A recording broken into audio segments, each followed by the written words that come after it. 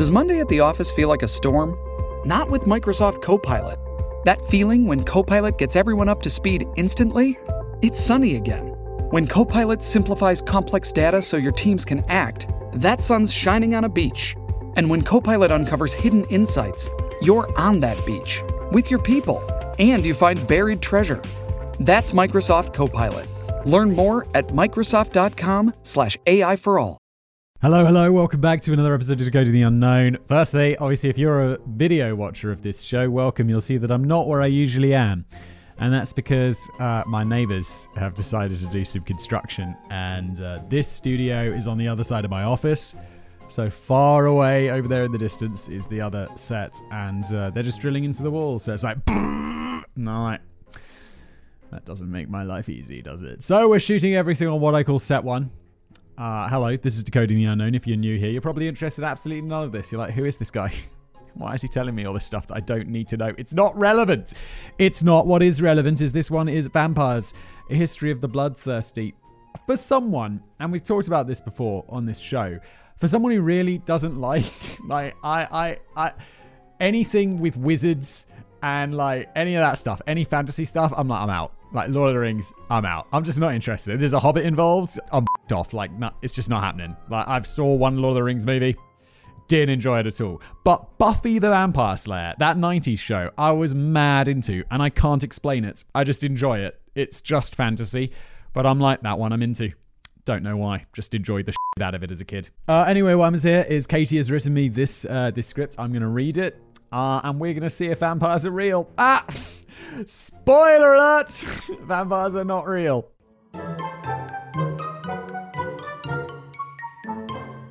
Vampires always seem to be having a moment. Maybe it's because they're immortal and have a reputation as cool customers. They just never go out of fashion. Legends of bloodsuckers in human form have been around for thousands of years, and even to this day, they are mainstays in the world of literature, film, and TV. But are there real stories behind the myths? Look, here I am. Look at me, keeping an open mind. Open your minds. People will be listening to this like, Simon, why do you have to dismiss something so early? And I'm like, I don't know. Look, okay. But people have been around drinking blood. That's real. But are there like immortal spiky... I mean, also people have spiky teeth. Yes. But are there immortal vampires like who live in coffins? I mean, living in coffins, yes. But like immortal, don't appear in mirrors, all that kind of stuff.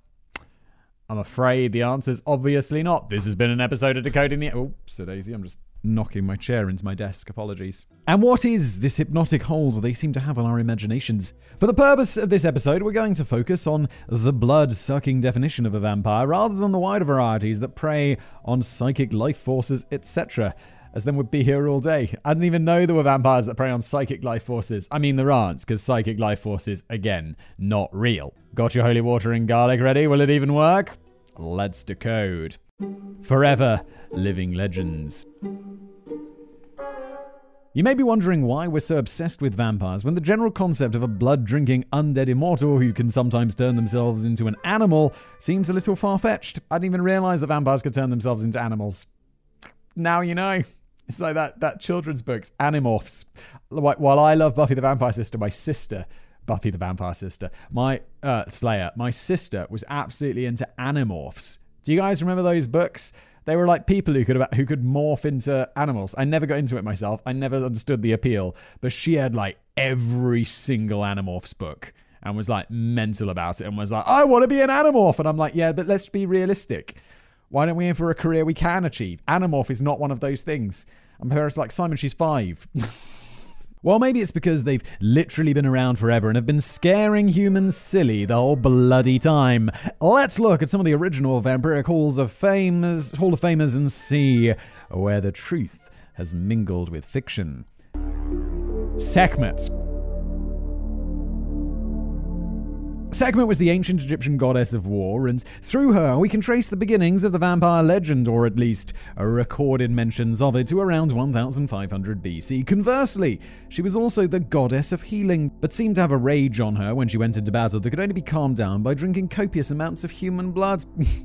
According to one legend, her father Ra told her to teach humanity a lesson for being so naughty, which caused her to almost wipe out the entire human race, gaining power from spilled blood as she went. In the end, her dad dyed a huge amount of beer red to trick her into drinking that instead, and after probably feeling a bit gassy and needing to pee every 5 minutes, her thirst for battle was finally quenched. This is so ridiculous. I love these old legends where it's like, yeah, according to legends, the people who might have existed according to historians who were mostly writing fiction. Like, historians in the past weren't like historians today. Historians today are like, well, we've got to find primary evidence of that, don't we, before we can write. Historians in the past were like, wow, let's just fill in the blanks with fiction. And then we got Herodotus. And it's like, Herodotus, what's up? Why? Like, you're writing hundreds of years after the fact, and most of it's made up. People are like, yeah, Herodotus, great historian. And it's like, well, maybe. Also, incredible fiction writer, Herodotus. Well done. This is one of the earliest known mentions of drinking blood and gaining some sort of power from it, and also with her twin statuses of goddess and of healing and war or life and death. Sekhmet seems to be a good candidate for the beginning of the vampire mythos. Lilith. If you want to go down a bit of a rabbit hole, check Lilith out. Some say she was Adam's original wife, you know, Adam out of the Bible. Genesis chapter 1 verse 27, where it says, "So God created mankind in his own image. In the image of God he created them. Male and female he created them." Oh my God, Bible, you're super repetitive. It's like, God created mankind. He created them. A man and a woman he created. It's like, yo, Bible, we get it. All right? Steady on. See, male and female. Eve doesn't even get a look in until the next chapter when she's made out of a bit of Adam's rib. So, according to some folktales, especially in Jewish folklore, Lilith was the first wife, but got fed up with the situation and almost immediately buggered off, making babies with an archangel as she went, or she was already pregnant thanks to an incredibly short-lived marriage to Adam. Wow, this is some alternative Bible interpretation. It's like Bible fan fiction. Either way, these offspring became the first incubi and succubi demons that like to molest people in their sleep. Because she had left the Garden of Eden, Lilith, whose name has been translated to mean night monster, was now cursed to exist as a demon. She could shapeshift, often becoming an owl, and she would prey on people by drinking their blood. So not only is it Bible fanfiction, it's quite bad fanfiction at that. Stupid Jewish folklore. She was particularly fond of the blood of pregnant women and newborn babies, adding a dash more horror to her story. There's no real consensus as to the year in which Adam and Eve were created, so let's just say that this story was many centuries ago. Wait, isn't there consensus? Aren't all the Bible people like, Earth was made 6,000 years ago. And it's like, yeah, but it wasn't, was it? Because look at all these fossils and dinosaurs and shit. It's like, God put them there to confuse us and test our faith. And it's like, yeah, but he didn't, did he? 6,000 years? I mean, I get why that could be believable before we had history and carbon dating and science. And then you'd be like, yeah, I guess it could be 6,000 years old. I mean, it seems really dusty, doesn't it? And then you'd be like, it's billions of years old. Billions. You were multiple orders of magnitude wrong. God is testing us!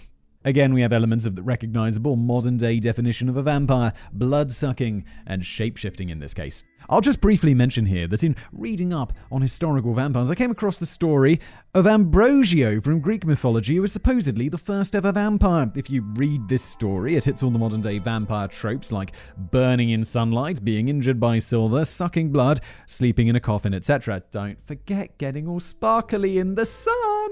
Well, that's hot. Oh my God, I've seen one of the Twilight movies. I don't remember why, I don't know how, but I have seen one. And it was fucking awful. And I saw it in the cinema. Why? And I hadn't seen any of the others, and it was in the middle of the series. And it was the worst piece of shit that I've ever seen. And I understand why Robert Pattinson hates it. Robert Pattinson, a bit of a legend. Watch some interviews with him. There was one where it's he's talking about the Twilight movies, and he just says something along the lines of, I just don't care. I hated it. I don't care. Legend. He played Edward the vampire. Edwin? No, it can't be Edwin. It was Edward, right? But it appears as if this is actually a modern story someone made up seemingly to try and retroactively create the vampire myth in one neat story. I only really mentioned this in case anyone pipes up about this in the comments. You pipe down in the comments! Yes, while all myths and legends are in essence made up stories, this one is not a historical myth. I thank you. Let's jump forward a little in time now to a meeting of reality and fiction. It's time for Vlad the Impaler. Now, this guy is real, and he existed, and he was scarier than any vampire. He'd like put people, you know why he's called the Impaler? Because he literally put his enemies on big sticks and then let them, up their arse, literally inserting a large stick into their arse. And then he let them slide down on this stick until they died. And it's like, Vlad, you're OG psycho, aren't you? Just before we continue with the episode today, this episode of the podcast, brought to you by Storyworth. I thought I knew my father figure better than everyone, says my ad copy, father figure. In my case, also known as Dad. But, I feel like even me, as I get older, I feel like I have more and more stories. And you're like, this is cool. But then you're going to get older and you're going to forget them all. And then you have kids and you forget to tell them about them. And I'm sure, my dad's told me some cool stories and all of this stuff throughout, my life, about his life. But there's tons of stuff he's forgetting for sure. Well, Father's Day's coming up, and that's why getting Storyworth might be a great idea, because it will help extract those interesting stories from your father figure, aka Dad, or, I guess someone else in your life who could be a father figure. I guess that's what they're getting at. I guess.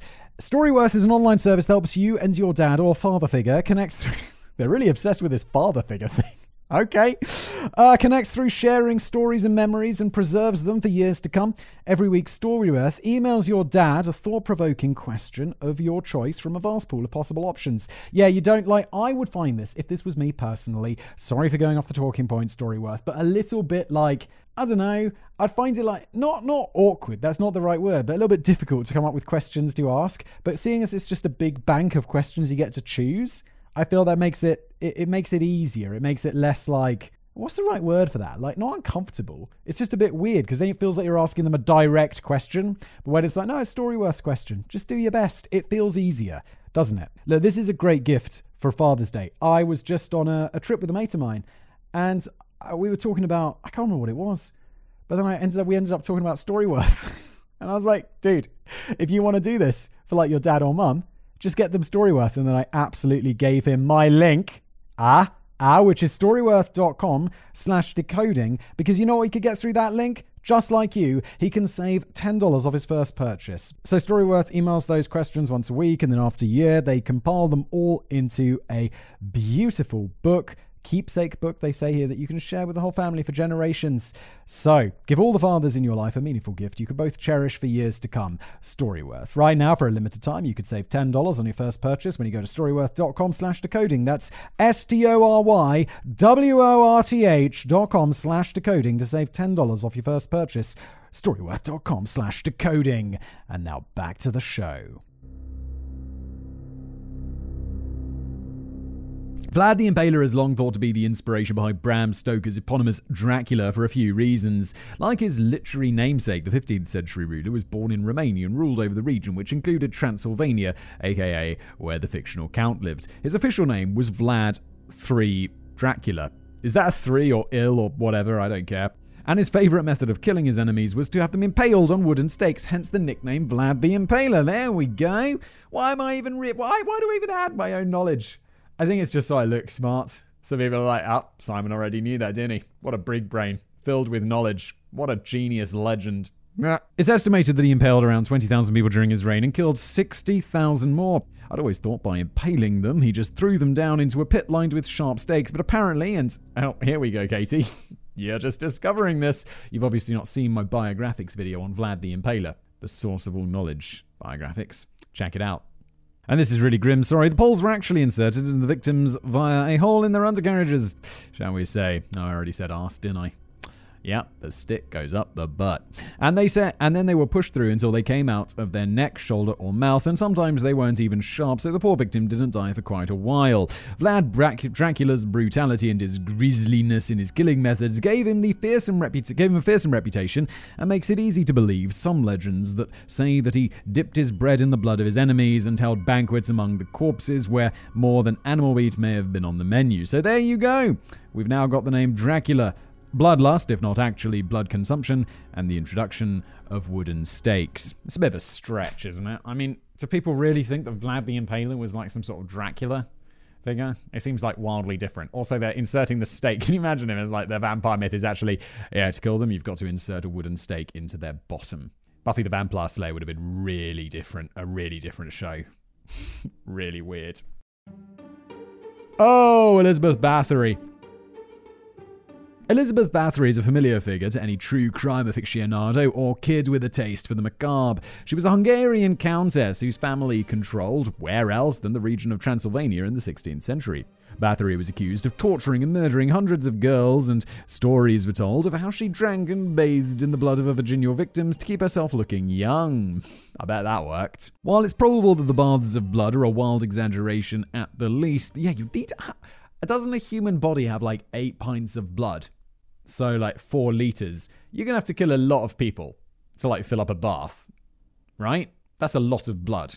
The whole mass murder aspect has also been questioned in modern times, with some historians saying that the whole thing was a mixture of political machinations, group hysteria, and plain old lies, which I actually find a tad disappointing. Don't find it disappointing, Katie. It's really nice that she didn't kill all the people that they said she'd kill, because they were like children. While the Countess and some servants were reported by one source to have killed up to 650 girls over a 20-year period, no real evidence has been found to support this. Nevertheless, after hundreds of supposed witnesses spoke out against her, she was confined to her castle in 1611 and eventually died there in 1614. She had gone down in history as the countess who prolonged her life and beauty by bathing in the blood of her victims, tying her into the world of vampires forever. You want to know something insane? And I'm not sure what the science or anything is behind this, but like super rich dudes, they take... This is true. I'm pretty sure... Like, now I'm saying it sounds so absurd that I'm struggling to believe it myself. But I think like rich Silicon Valley dudes, like with all their money and their like belief in science and wanting to live forever. Look, I want to live forever. So, I mean, if this was scientifically proven to like do it. What's that show, the Silicon Valley, where they have the blood boy? And I think there's truth to that, where they take the blood of young people and transfuse it into themselves because it keeps them young or something. So maybe this Bathory woman was onto something, but she probably wasn't like injecting it into her veins. She was like bathing in it, if she did at all. I don't think she did, but it's crazy that's a real thing. I hope it turns out that works, because then I'm definitely getting a blood boy. Blood boy, come here. I need some more of your blood. And they'll be like, Simon, I'm so old. He'll be like, you're 17. Come on, give me more blood. Simon, I feel like I'm 90. You look 92. And like, I'll be just de-aging. I'll be like a small child doing this. It'd be great. Brilliant. Living forever is going to be great. She was immortalized in the Guinness Book of World Records for most prolific female murderer and most prolific murderer of the Western world. So I guess the evidence was good enough for them. Look, allegedly, Guinness World Records is kind of a pile of junk. Allegedly. In my humble the opinion of one man. Because it's just like you have to apply, you have to pay for someone to come out. Also, we don't even know whether she actually killed anybody. It's just like a historical rumor from hundreds of years ago. So I don't believe it, to be honest, and I don't believe a lot of the records they held in Guinness. While Bram Stoker's Dracula, which was published in 1897, was not the first vampire literary creation, it was by far the most popular and basically spawned most of, if not all, future versions of the vampire in the 20th century and beyond. But let's stick with history still for a moment, because while the vampire has long resided in our collective consciousness as a supernatural and therefore not real being, there have been plenty of cases in human history where vampires appear to be the only conclusion that people could come to. It's like science, like back in the day, or like, I don't know, it was always the default position. Yeah, we can't explain it. It's never unexplained, because that makes people uncomfortable. It's always like, yeah, it's witches. Witches. It's the supernatural. It's ghosts. It's not. There's always a scientific explanation, but people just didn't know what it was. Whereas nowadays we've become just more comfortable with being like, we don't know what that is. I don't know, like space and stuff. It's like there's a weird signal coming through the corner of the universe. People instantly jump to aliens, but the reality is we just don't know, and we'll probably not be able to figure it out anytime soon. And then when there's been stuff like this in the past, it's like, it's a pulsar. A boring, stupid pulsar. Vampire hysteria. The Middle Ages. I'm so glad I don't live back then. I mean, I watched things like The Last Kingdom and spent a lot of time thinking about how god-awful everyone must have smelled. My old boss once made the point that if you were short-sighted, you probably were screwed because you wouldn't be able to see anything. But anyway, back then, nobody really had much of a clue about how the body worked or what the heck could be causing weird things to happen to people. So a lot of time, demons, witches, or vampires were blamed. Exactly. It's like, you can't see, you're short-sighted. You got demons in your eyes. And just imagine the terror of people in the 1600s. When someone's skin blistered or burned in direct sunlight, their teeth appeared longer and they started behaving in a strange manner. Surely they must be vampires. Well, if this happened nowadays, we'd know, or at least you'd hope that a doctor would know, that the person was suffering from some form of porphyria, which causes the skin to become highly sensitive to sunlight, can cause lesions and darkening of the teeth, and also gum recession, which can make the teeth look longer. In fact, there are many diseases whose symptoms cause the sufferers to be wrongly outed as vampires. Wasting diseases like tuberculosis and even rabies have stoked vampire rumors all over the world. Rabies had a special link as it's most commonly found in animals like bats and dogs, which are traditionally the animals that vampires can change into. Yeah, the problem with rabies is aren't vampires supposed to be immortal? And it's like rabies. If you get rabies, you're I've probably mentioned it on this channel before because it's one of the things that scares me most in the world. Like, there's no treatment, there's no cure. It's just like if you get rabies, you're a goner. Plagues were also majorly intertwined with fear of vampires. Because of the lesions and reddening eyes plague sufferers could have, it wasn't a big leap to see them as vampires. As plague spread easily, it seemed that these vampires were attacking their relatives and loved ones first. Other theories posited that plague vampires chewed dying people's shrouds to spread the disease, rather than drinking their blood, but either way, it's pretty unsanitary. This led to the dead being buried with things jammed in their mouths in order to stop them being able to use their fangs should they rise again. I did a Buried Alive episode for Side Projects a while ago. Side Projects is another channel I have, which you're more than welcome to check out after you finish this one. Which also links into the vampire story. If someone was buried a bit too soon due to being in a coma or some other state, and then they awoke in their coffin and somebody later opens that coffin, they would probably find a somewhat bloodied corpse that looked decidedly unrested. Yeah, and as we mentioned in that Side Project video, this happened all the time. Not all the time, obviously not to everybody, but it was way more common than you think. People being buried alive and then them opening the coffins later. And it is just the most terrifying thing. It's like there's a dead body in there, but their fingernails are all like fucked up because they've been clawing at the roof of their coffin trying to get out. And I'm like, I'm not sure if there's a more horrific way to go. I mean, there's a reason like being buried alive is one of those greatest fears, right? This is why. Add to the fact that when a body decomposes, it can bloat with blood-like seepage coming out of the mouth and nose. Open that coffin and what do you see? A nice plump corpse that looks like it's just popped back for a nap after feasting on some blood. Yeah, I have to say, like, of all the ways to have my body disposed of after I die, well, number one, I'd like to have my body frozen so that they can wake me up in the future when the world's perfect. But like, other than that, if that is not an option, I have to say being buried is probably like my least favorite choice because I mean, obviously you don't care, you're dead. But do I really need my body to rot and bloat and have like this weird blood-like substance come out of my mouth? Look, just either burn me, or better yet, now you can have yourself turned into like a diamond, or you could have your, you could be like they could plant some tree inside your body or some so this tree grows and it feeds off you. Which actually thinking about that actually sounds worse than just being buried. It's like, yeah, what's happening? The tree's eating you, your dead body. I don't know if that's worse or better than coffin thing. Look, I get cremation. Cremation seems to make a ton of sense. It's just less gross. Or getting made into a kick-ass diamond. That sounds pretty great. And conversely, in other burial conditions, the skin can wither and shrink back, making it look like an occupant's hair is growing, their nails are growing, or their teeth are now longer. Now you've got more than a few reasons to be a bit superstitious. Rather than realizing these were people who had reawakened or decomposed naturally, some people believed that they were the dead coming back to life, so it became a common practice in areas across Europe especially to stake bodies through the heart, decapitate them, or put them in the coffin face down to prevent them from rising from the grave. In Bulgaria, for example, more than 100 skeletons with stakes through the heart have been discovered, including 2 in 2015 that are thought to be 800 years old. My favorite vampire.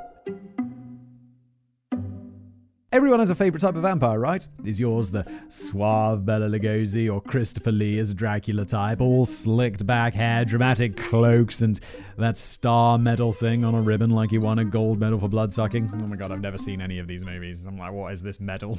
Is it the creepy Nosferatu type with his long claws, bald head, or bat-like rodent features? Anyone's got a bald head, I'm voting for that guy. How about the sparkly skin forever teen type of Twilight fame? Oh god, so bad. Also, yeah, he's like a teenager, but he's also super old. That's weird. That's definitely weird. Like, I mean, you're hundreds of years old and you're dating a teenager. It's a little bit creepy, isn't it, Edward? Just a little. And by a little, I mean a lot, my son. Come on. I hope it isn't that. I didn't read the books, but the films were really crap. Oh my God. Fully agree. I heard the books are also crap, so yeah. Wasn't it? Didn't it originally start as like Harry Potter fan fiction or something? And then the woman who wrote them was like, I'll just change the name of the characters and introduce some vampires, and boom!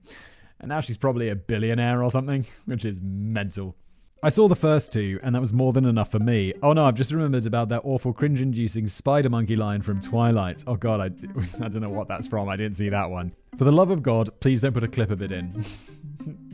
Please, Gentoo, I want to know what this is. You better hold on tight, spider monkey.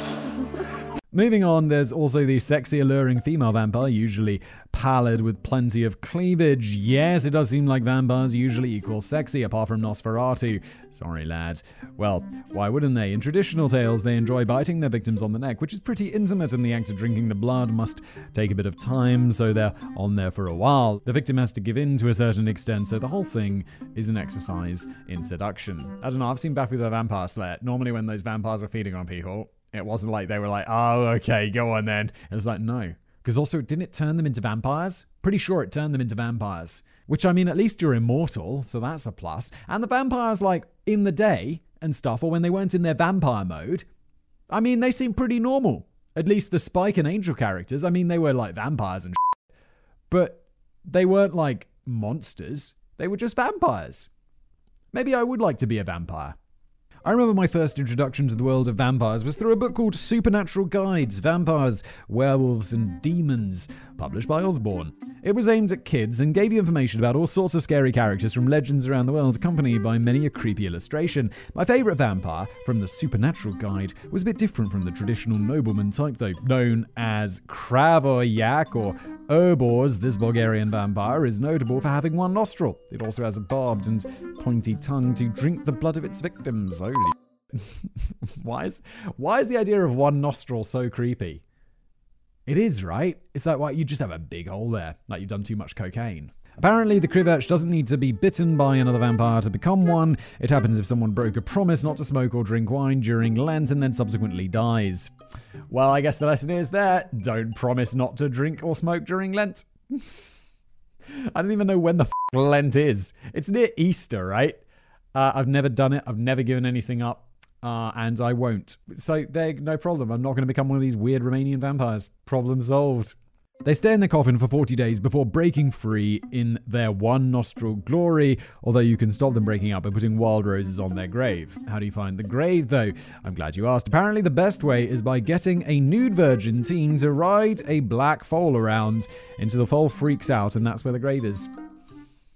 That is incredibly specific. I really hope that this isn't a pressing concern in Bulgaria. The nude teen bit wasn't in my kid's vampire book, by the way. It was only the one nostril detail that really struck with me. If the vampire has managed to break out already, it can only be defeated by a proper vampire hunter who can capture its spirit in a bottle and then destroy it by throwing it in a fire. Easy. Yeah, all of these, like these... like the book Katie read, it's like these sanitized versions of these old fairy tales, because the fairy tales were actually super intense. Is Snow White the woman who falls asleep in a tower and then she has to be kissed by a prince? In the original one, she's raped by him. And it's like, holy shit, fairy tales. Was this, I don't know if it was for kids in the past, but it was just like, yeah. And it's not like they're hiding it. It's not like, well, that's how we interpret rape today. No, it's like, it's just, that's like, it's rape. They raped, and it's like, oh my God, what is going on, fairy tales? And it's not just the Krivoyat vampire that breaks the hot vampire mold. Have you heard of the Liak from Bali? No, I haven't. While it has a human form during the day, at night it chucks off its skin suit and flies around as a large, wild-eyed, befanged head. Holy shit, with its internal organs just dangling below the air. Oh my God, Bali. Whoever came up with this was on a lot of drugs. It has a penchant for corpses and newborn and fetal blood and uses them to brew elixirs that help it shapeshift.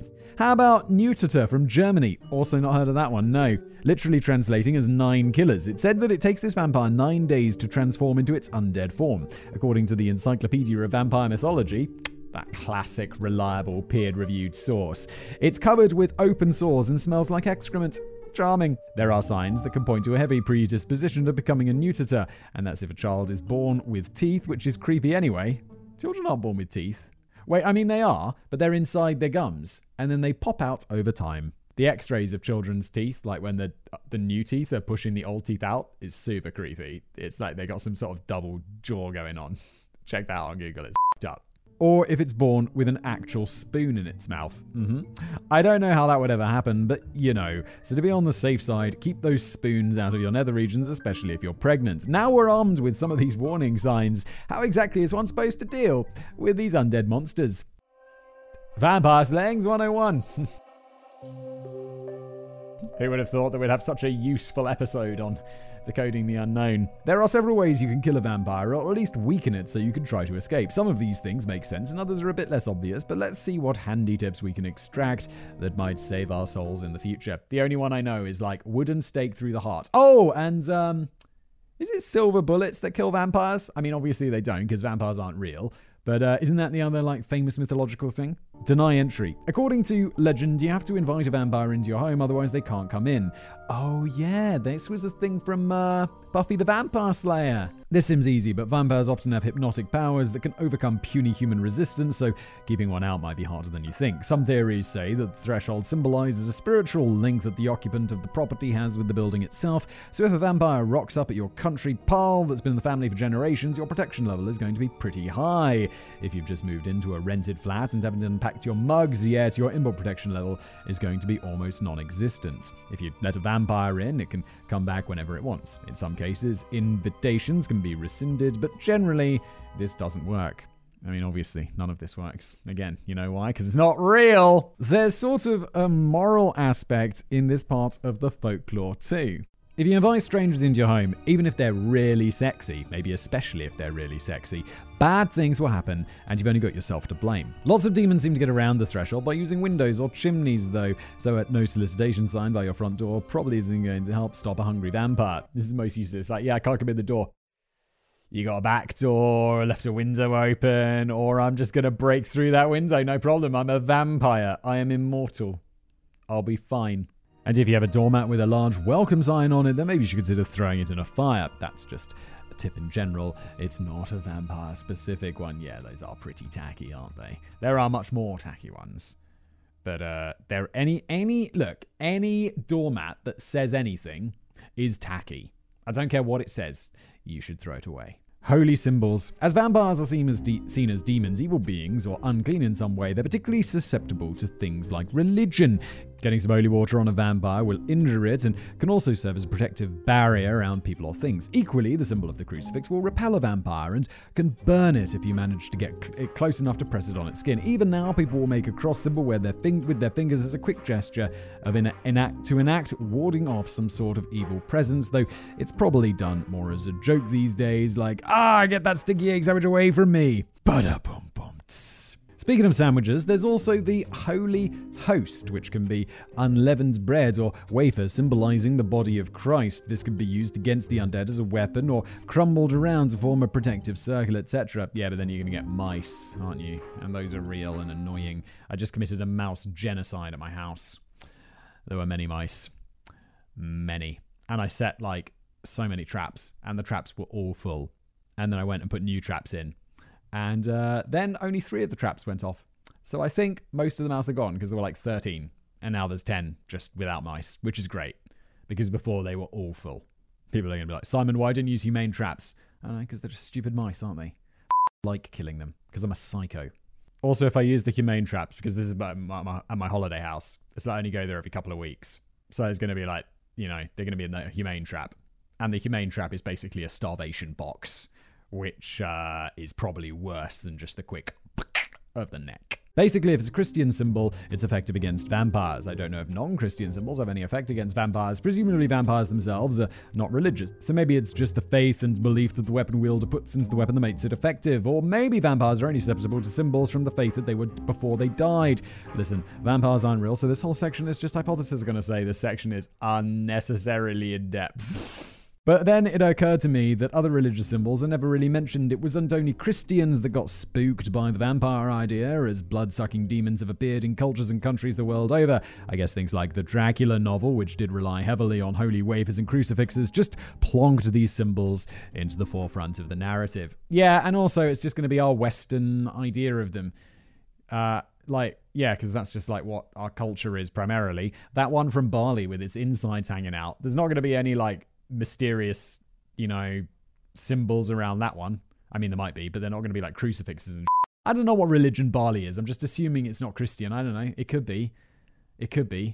That got spread around the world by colonialism. Who knows? But look, I don't think it is. Garlic. So what about garlic? There are various reasons as to why a vampire might hate the pungent vegetable. Well, the first of which I've just given away by saying pungent. Yes, apparently the ultra-sensitive vampire nose can't stand the smell of it, so it acts as a deterrent. I haven't really noticed that bulbs or even peeled cloves of garlic smell that much, to be honest. It's only when cooking it that I've ever really noticed. Yeah, it's kind of true, isn't it? I mean, I guess if you crunch it up, you get it on your fingers and you're like, oof. But I love the smell of garlic. I'm not a vampire. There are wild garlic plants close to my house, though, and the flowers on those really do pong a bit, so maybe it would be more effective to brandish a handful of the stalks rather than wave a 3-pack of bulbs in one of those netted bags at an oncoming vampire. This ties back to real-life vampire panics, as people who contract rabies can also get a hypersensitive sense of smell, so probably wouldn't want to be around garlic that much. In the past, if you happened to cross someone who may be wandering around in a confused state, drooling and baring their teeth in an agitated as they recoiled at the scent of garlic, you may indeed have believed that they were a vampire. Don't cover yourself in garlic, though, as while it may repel one kind of bloodsucker, other kinds, such as leeches, are actually attracted to it, although I suppose you'd need to be near some leeches for that to be an issue. Yeah, I mean, also, though, you're closer to leeches than you are to a vampire at all times, because leeches are real. Nasty, whereas vampires are not real, but also nasty. Garlic has also been traditionally used as an antibiotic. It was seen as a cure-all around the 2nd century and had healing properties which a vampire might want to avoid. In the mythos, vampires are created when they're bitten by another vampire and or drink another vampire's blood. I didn't know about the drinking blood thing. I thought they just had to be bitten. It's an infection that turns them into the vampire, so if there's something hanging around that might cure that infection, the vampire will obviously be wary of it. Also, garlic can act as a blood thinner, meaning that your blood would not be as tasty for the undead to feast on. Does garlic really act as a blood thinner? That's kind of cool. I didn't know that. The wooden stake. The old vampire killing failsafe is a nice wooden stake through the heart. Actually, it's a failsafe for killing pretty much anything. But if we're talking about undead demons, it's one of the few tried and tested methods that's come down through the centuries. It has never been tried and tested, because vampires are not real. It may have started as a preventative method for keeping the dead from rising again, as we mentioned earlier, corpses have been found staked through the heart and actually attached to the coffin, so they wouldn't be able to get out if they did reawaken. But what makes wood the best material? Well, presumably it was just because wood was easy to get a hold of. If folklore told us that diamond stakes were the only way to kill vampires, I guess we'd all be undead hotties by now. Or undead one-nostriled hotties if you live in Bulgaria. Or a weird flying head with organs hanging out of it if you live in Bali. Was it Bali? That was a weird one. Yes, wood was everywhere, so luckily it was easy to fashion into spears or stakes, or you might have had some pre-sharpened things lying around like fence posts. Anything goes. Some countries give vampire killing abilities to certain types of trees, such as fruit trees. Others say hawthorn is the way to go. Ash is also very popular, but basically if it's sharp and pointy, it'll do the trick. It doesn't even really have to be wood. Just impale the vampire on something, and it's job done. Oh, I think in Buffy the Vampire Slayer it did have to be wood. Right? Like, if it was like a metal spike or whatever, it wouldn't work. Had to be wood. Fascinating. Your knowledge of all vampires comes from Buffy the Vampire Slayer, Simon. It does. Heads off. The only other killing guarantee is chopping off a vampire's head and then sometimes burning the body or parts of it like the heart for good measure. Again, this is a surefire way of killing anything and anybody, but no vampire has survived this strategy. Unless you're in a large group, have a guillotine lying around, or are very handy with a sword, it's probably easier to try the stake through the heart method before going for this one. You have to be extremely strong with a sword to be able to chop someone's head off with it, right? That's just in fiction. And even in fiction, it's some huge dude on a horse. It's also worth saying that as these beings come from folktales and legends, there are no hard and fast rules as to how they behave or what can hurt them. In the Twilight series, for example, our other big authority on vampires, sunlight doesn't hurt the vampires, it just makes them all sparkly. Brilliant. Garlic has no effect on the vampire pool in The Lost Boys. Anne Rice's vampires aren't affected by crosses or religious iconography at all, and also had supernatural speed and senses, which weren't a particular trope before. Basically what I'm saying is the only thing that holds vampires together anymore is the drinking blood and the immortality aspect. Anyone writing a vampire story today can make up whatever the heck they want. Which leads us on to Vampires Today.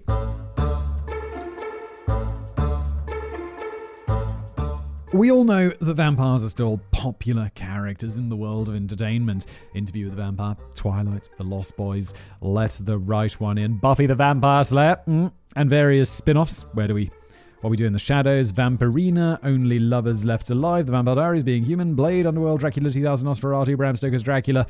Yes, the Keanu Reeves one, True Blood, Count Duckula. Okay.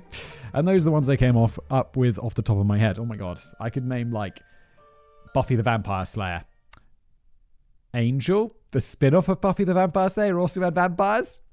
Shaun of the Dead, no, that was zombies. I don't know. I don't know why I liked Buffy the Vampire Slayer so much. I just come back to it like I've got no other interest in vampire fiction at all. But Buffy the Vampire Slayer was sweet. While Stoker was influenced by previous works of vampire literature, it was his Count Dracula who set the tone for what vampires were supposed to look like for decades. The silent German 1922 film Nosferatu first came up with the supposed rule that sunlight killed vampires rather than weakened them, as Stoker had written. Anne Rice's Vampire Chronicles introduced us to vampires who were complex and emotionally intelligent rather than just bloodthirsty demons, and True Blood and Being Human took a look at vampires trying to live their lives alongside the rest of us in modern day society. Yeah, I tried watching True Blood. I think I got about an episode in and was like, this ain't for me. This is not my show. Being a vampire, or at least looking like one, has appealed to many a moody teen over the years, but what would happen if you went a step further and started indulging in actual blood sucking? Blood is our life force after all, so it kind of makes sense that by keeping it topped up, you would gain strength and possibly extend your years. I don't. Even those guys who we mentioned earlier, the Silicon Valley dudes, like injecting themselves with boy blood, they're not drinking it. If you're drinking it, it's just going to get digested. In practice, though, it doesn't work that way. Surprise! I mean, it's pretty obvious, otherwise we'd all have done it long ago. I'm sure there are many groups of people that do live some sort of vampiric existence, hopefully for fun rather than in earnest. But a word to the wise, human blood contains a lot of iron, and if you consume a lot of it or drink it regularly, you can suffer from an iron overdose, aka hemochromatosis, which can cause all sorts of problems to many parts of the body, including the heart and liver. There is no current cure. Okay, look, just don't drink human blood, all right? Let's just not drink any blood at all. Just don't drink blood. Problem solved. There's no current cure, but ironically, one of the treatments for hemochromatosis, nailed it, is the regular removal of blood to reduce the amount of iron in your system. There are some members of the animal kingdom that practiced hematophagy. That's got to be the eating of blood, right? Such as the lamprey, the vampire finch, and the well-known vampire bat, but it's really not a good idea for humans to add this to their diets. So, this is the end, and with a swish of my crimson-lined black cloak, I remind you that you gave permission for this episode to enter your brain, and now I can come back whenever I want. Yeah, of course you could. If vampire rules were real. This has been an episode of Decoding the Unknown, boldly interrupted by my neighbors drilling their wall. I started recording this at 10 o'clock this morning, maybe even 9 o'clock. It's now 2:30 in the afternoon. I just had to take breaks because it was driving me insane and also was just extremely loud at points. Well, that's it. If you admire my dedication and you love this show, please give it a like, subscribe. If you're listening to it in its podcast form, hello there. Please leave a review. That would be awesome. Spotify now accepting ratings, so that's nice. If you'd leave me a rating, that'd be even nicer. Thank you for watching or listening.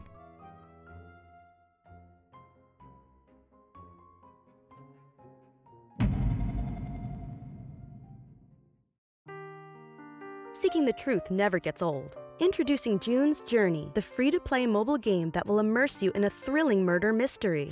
Join June Parker as she uncovers hidden objects and clues to solve her sister's death. in a beautifully illustrated world set in the Roaring '20s. With new chapters added every week, the excitement never ends. Download June's Journey now on your Android or iOS device, or play on PC through Facebook Games.